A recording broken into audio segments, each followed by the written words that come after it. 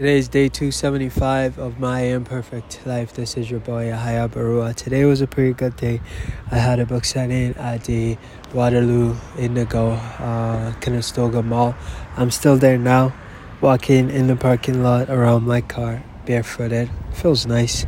Winter's coming. It's starting to feel cold. The ground is cold, and it takes a lot for the ground to be cold. And the fact that the sun set about 2.5 hours ago or so, and the ground is cold already, means it was not a very hot day, and because the heat is usually absorbed into the tarmac, and then the parking lot is a really big place, so it's getting colder gradually. But hey, it is what it is. Change of season is good. It's just the ebbs and the flows of life. It's just the circle of life, you know. It's cold and then it gets warm, and then it's warm and then it gets cold again.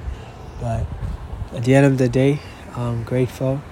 I thank God that I get to be a part of the whole process. I thank God that I am alive and well, and just safe. I'm just so grateful. Anyways, I'm gonna go. struggleswithdream.com is my website. It's gonna take me about an hour and a half or so to get home, so I better get going. God bless you, and may all of your dreams come true. Miracles happen to those who believe in them. You matter. Never ever give up.